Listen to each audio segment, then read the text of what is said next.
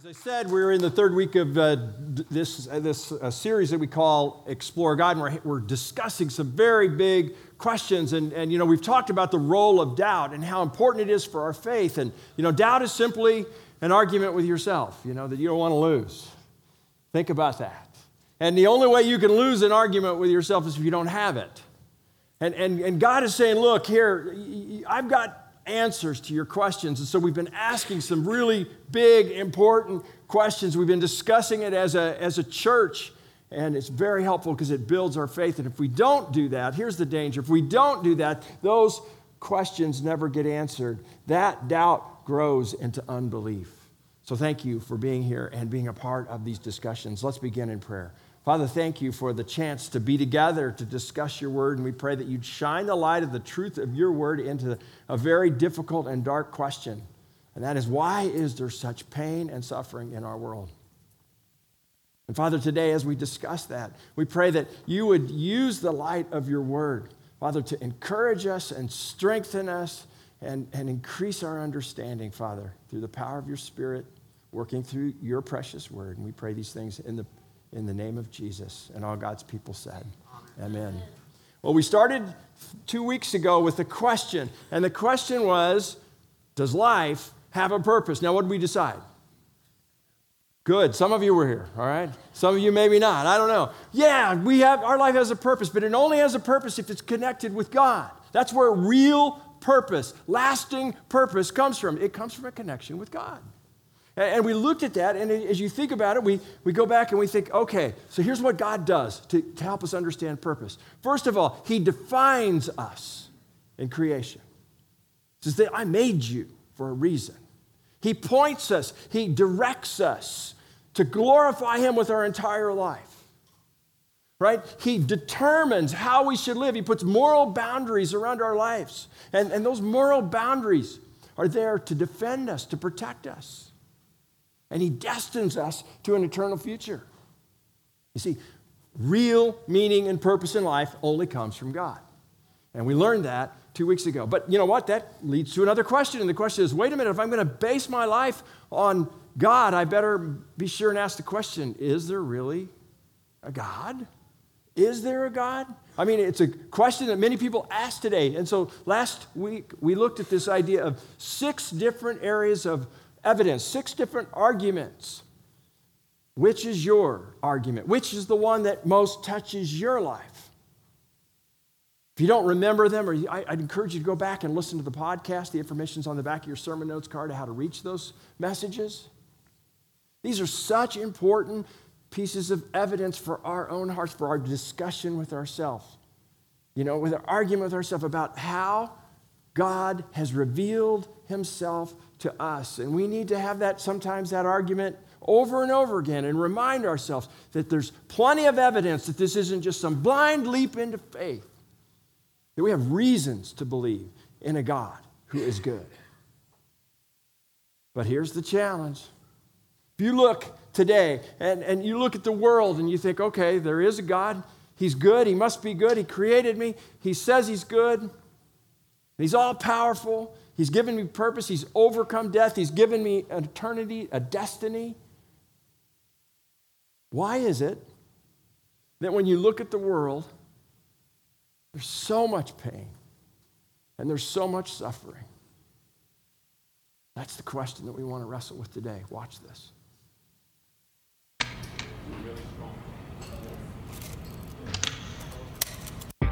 Pain's a part of life. I think some people believe it's a test of your faith, but if you don't have a faith to believe in, it kind of makes you wonder why is there suffering in this world? It was a reason why he took him. Maybe he needed some angels up there to protect, to help him in the fight against the devil. A baby is a beautiful, wonderful thing. Why doesn't he want me to have this? Bad things are just the way that you see them. I think God's in everything we do. Why would anybody want to create people who do horrible things to each other? It doesn't make any sense. I don't think God's sitting there and saying these people are hurting and maybe I should help them. I suppose the answers will come. It's just I'm going through a journey right now that's painful.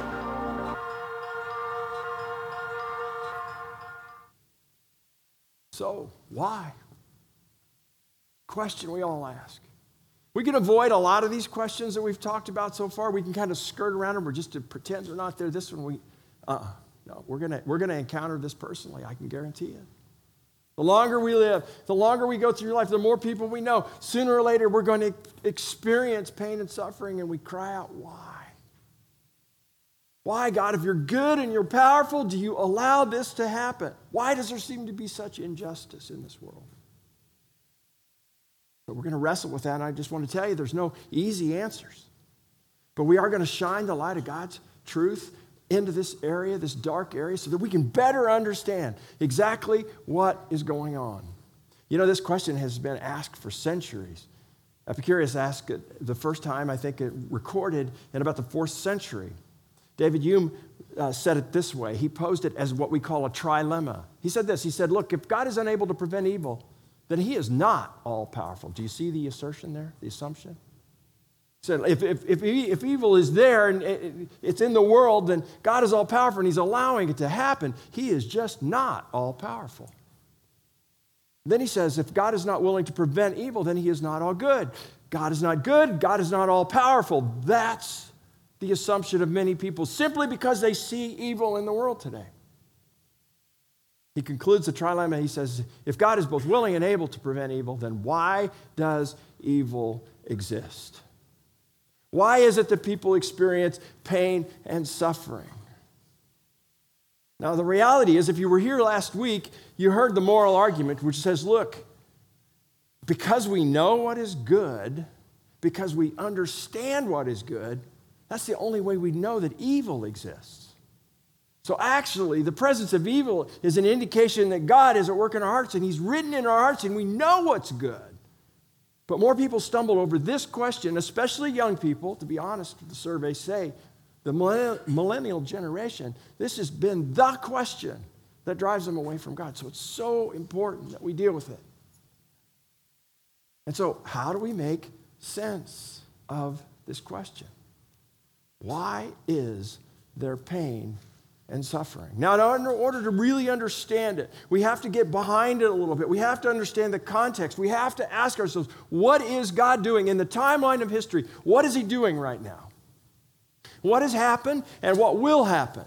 And where are we now in the timeline of history? Let's review the context because it will help us greatly. It'll build a foundation for the answers, the best answers we have to the question of pain and suffering in our world.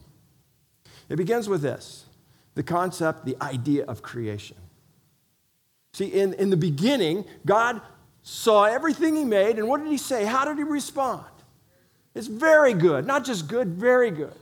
On the 6th day, this is the response. A good God creates a very good world, a world without pain, without suffering, without disease, without injustice, without terrorism, without mass shootings, without racial inequality. None of that existed. No broken relationships. No, nothing like that. It's all good. Perfect world. That's what God created. A good God, his character reflected in his creation. Everything was just as it was supposed to be. That's where we start. So funny to me or interesting to me that every week we're going back to creation to understand the answers to big questions.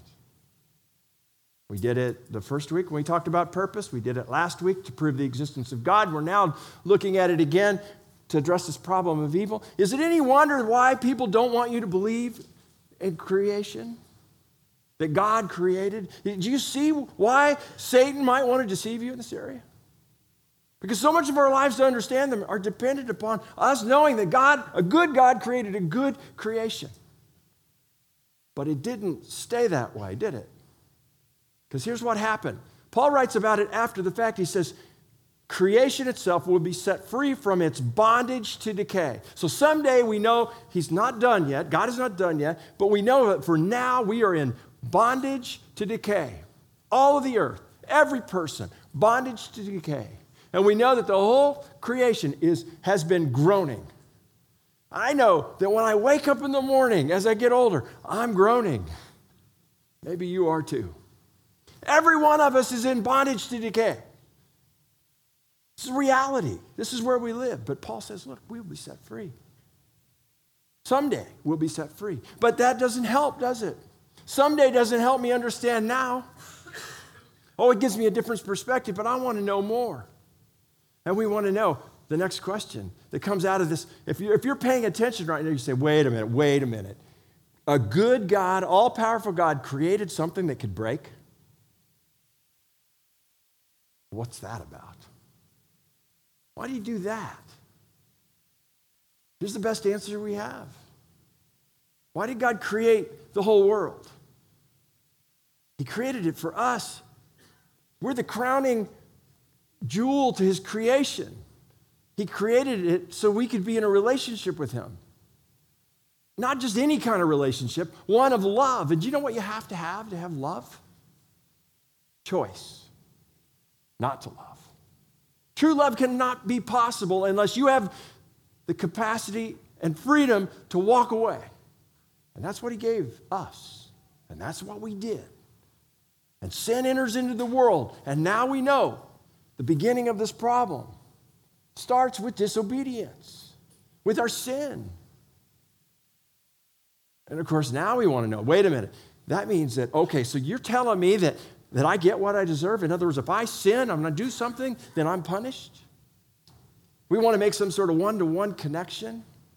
I mean, this kind of question was asked even by Jesus' disciples. When he healed this blind man, when they saw him, the disciples asked Jesus, they said, Rabbi, who sinned, this man or his parents, that he was born blind? Do you know what Jesus' response was to that question? Neither. We don't know. See, sometimes sin does have consequences to us personally. Sometimes other people's actions impact our lives. And sometimes it's because we live in a sinful, fallen world that stuff happens. And you think, well, wait a minute. You mean God doesn't want to correct that? And absolutely, the answer is yes, he wants to correct that, and he is at work right now. Do you know what he's doing right now? He is destroying evil. He's in the process of destroying all evil and restoring creation. That's what he promises us. That's where we are in the timeline of history. People say, well, why doesn't he go ahead and act? And look at this verse from Peter. It helps us understand why he has not acted yet. To finally put evil in its place and end it. He says, look, the Lord is not slow in keeping his promises. Some understood slowness. Instead, he is patient with you, not wanting anyone to perish, but everyone to come to repentance. What he's saying here is he doesn't want to shut the door on heaven. Because you know what? Every one of us is a sinner. Every one of us is evil. That's the inheritance we have from Adam and Eve. None of us will escape God's judgment and punishment, except those who have Christ. And God is saying, I'm not shutting that door on humanity until it's time. And of course, we don't know when that time is. But one day it will happen. One day he will shut the door. He will destroy all evil. It's a guarantee. And when he does, there'll be a new heaven and a new earth. And that's where we'll live.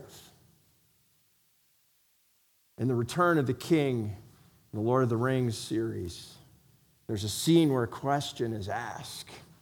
And here's the question. Are all things sad becoming untrue? Are all things sad becoming untrue? And that's exactly what God is going to do. All things that are sad will become untrue at this point. And this is our guarantee. This is our reality. And this is the context in which we have to deal with the problem of evil and suffering and pain in our world. But I know. It's like, what about today? What about right now? What about when I get a diagnosis or somebody I love dies? Or I lose my job or my finances go to heck? Or what about then? What do I do now? Is there anything for me in the middle of that storm? I mean, just to understand that someday it'll happen. What about today, God? How do I process? How do I relate to you in the middle of the storm? Well, one of the things God wants you to know, to begin with, right now, is that you can cry out to him. It's not like he doesn't know you're going to ask these questions. He wants you to ask why. He wants you to have a conversation with him because he wants to do something in you as you have that conversation.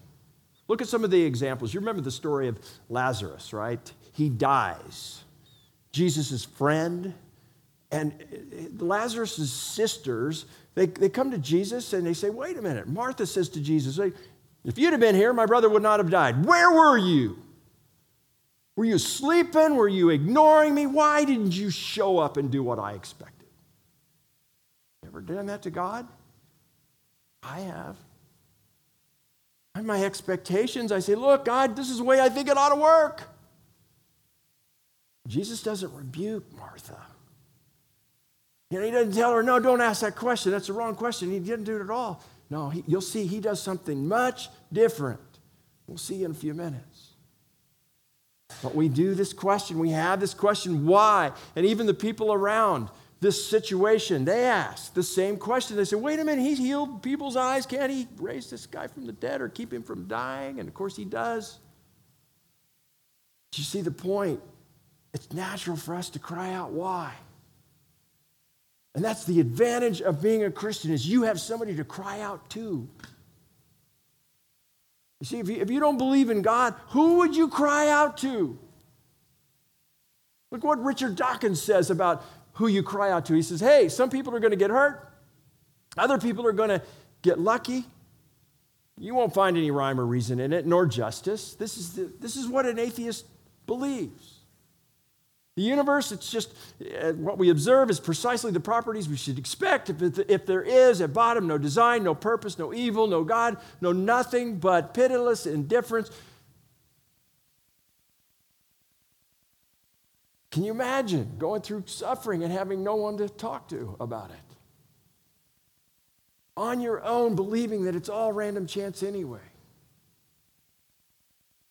Christian worldview affords us the opportunity to go to God, who does exist and is a good God and an all-powerful God, and know that he will listen. He'll be in that conversation with us. The Bible is filled with these conversations.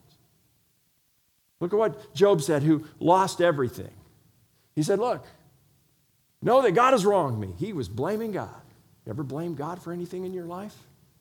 He was blaming God. He said, he's drawn his net around me. He's confined me. He says, though I cry violence, I get no response. Though I get a call for help, there is no justice. And that's the way it feels sometimes. Look at this passage from Jeremiah, the prophet. He says this. He says, why is my pain unending and my wound grievous and incurable? You, God, he's talking to God, you, God, are to me like a deceptive brook, like a spring that fails, bitter instead of drinkable, that would quench my thirst. Your poison.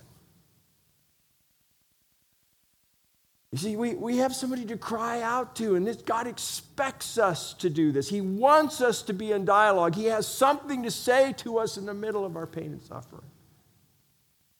Jesus himself, look what he said on the cross. My God, why have you forsaken me? Quoting the Psalms. He says, why are you so far from saving me from the words of my groaning? Oh my God, I cry by day, but you do not answer, and by night I find no rest. And here we've had the Son of God asking why. And we'll see, as he, in his humanity, suffers for us, he has every right to ask why.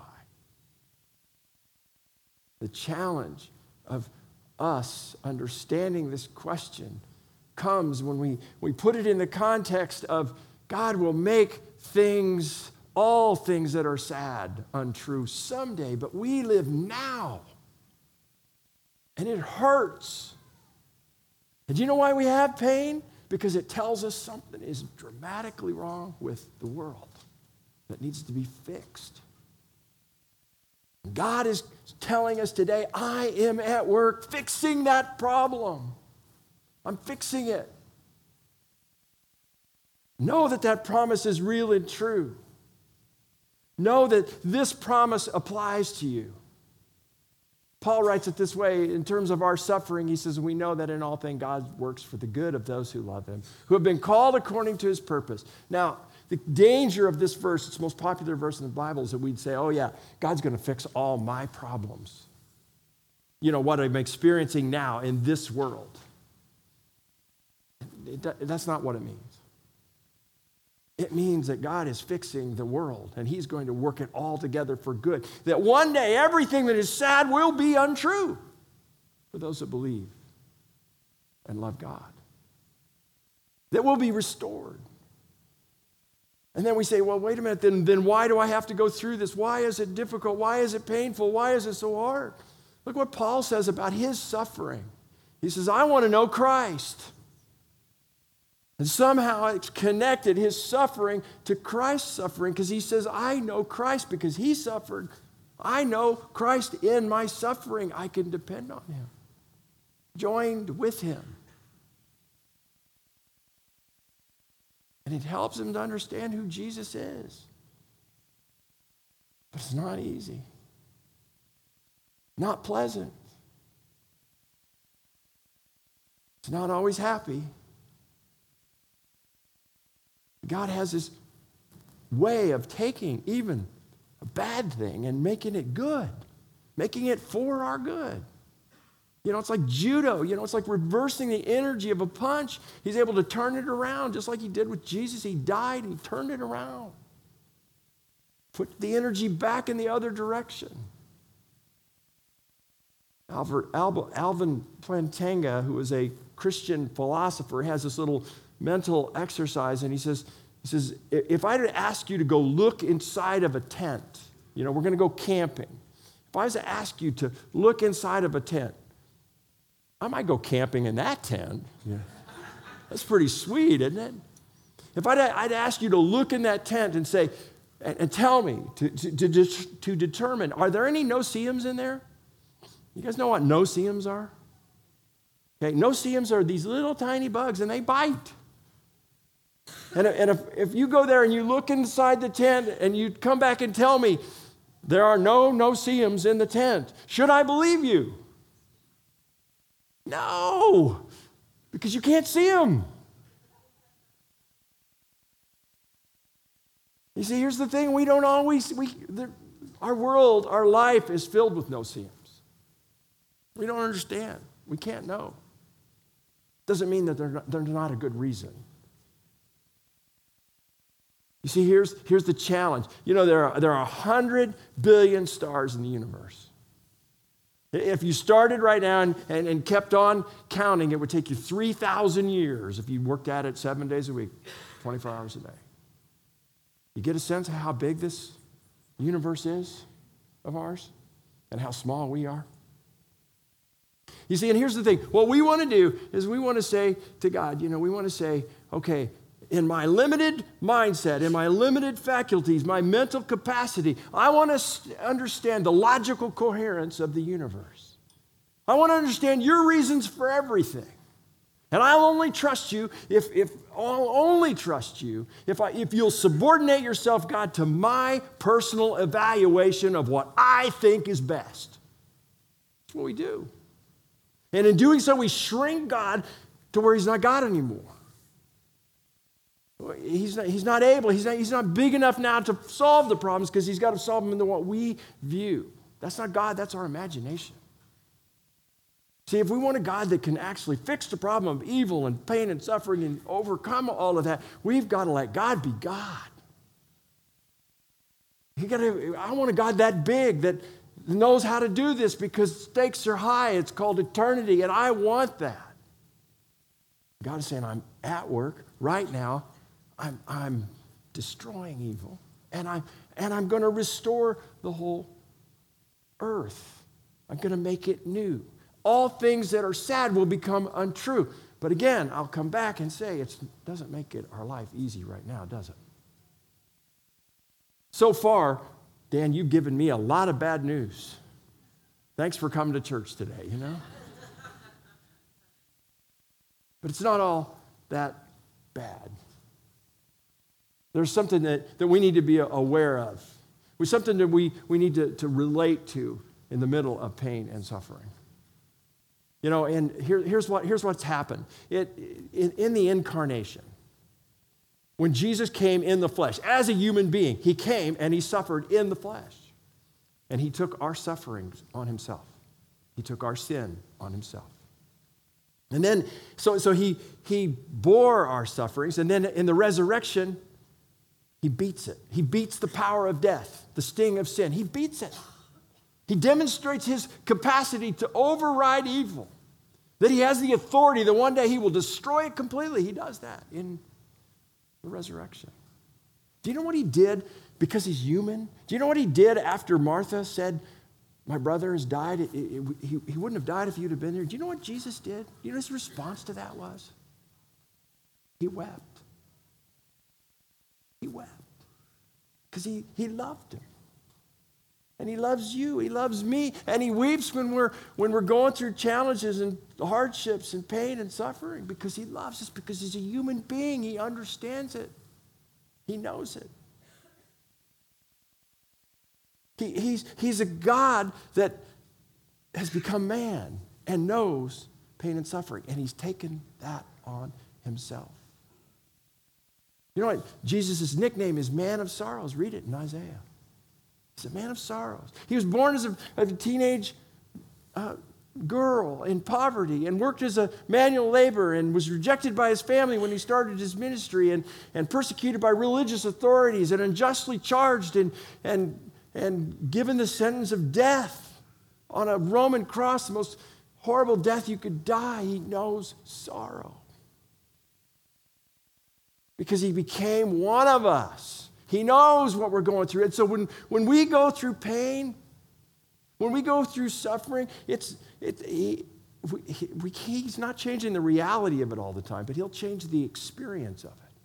Because he can be with you in those tears. And he wants to walk through, no matter how deep the water is, no matter how hot the fire is. He walks through the valley of the shadow of death with us all the time. And he knows what he's talking about because he's been there. Edward Shillito, the Japanese poet, wrote it this way. He said, no other gods were strong, but thou was, though the other gods were strong, but thou wast weak. They rode, but thou didst stumble to a throne. But to our wounds only God's wounds can speak. And not a God has wounds, but thou alone. No other God, no other religious system offers this. In Buddhism, your pain is an illusion. Tell that to somebody who's suffering, that it's just pretend. It's not really there. Our God has become suffering for us. But he's not just bearing our suffering, he beats it. He called Lazarus out of the grave. He said, Lazarus, come out, and Lazarus did. He overcame death, and he's gonna do that for us. It's a good thing he used Lazarus' name, because otherwise he'd have emptied a whole graveyard. But one day he's going to do exactly that. All things sad will become untrue. He's going to call us out of the grave, because he's beat our suffering. Jerry Sittler wrote a book. It's called A Grace Disguised, and it's about how a soul grows through grief and pain.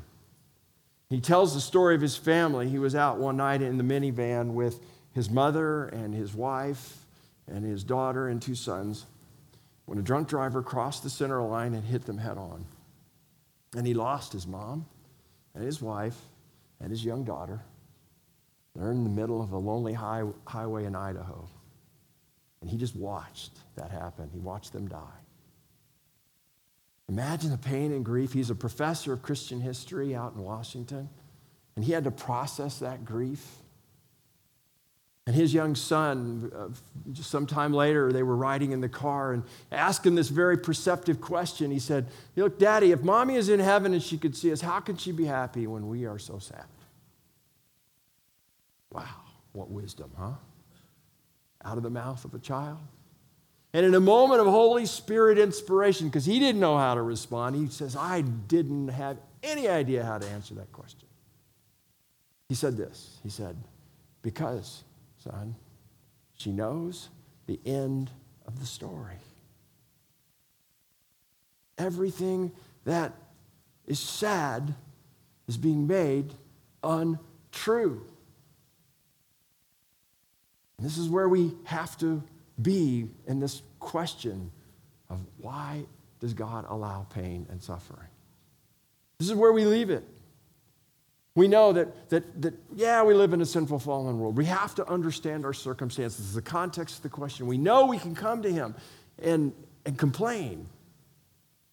And in that, he will reassure us. He will weep with us. He will walk with us through the fire, through the deep waters of life.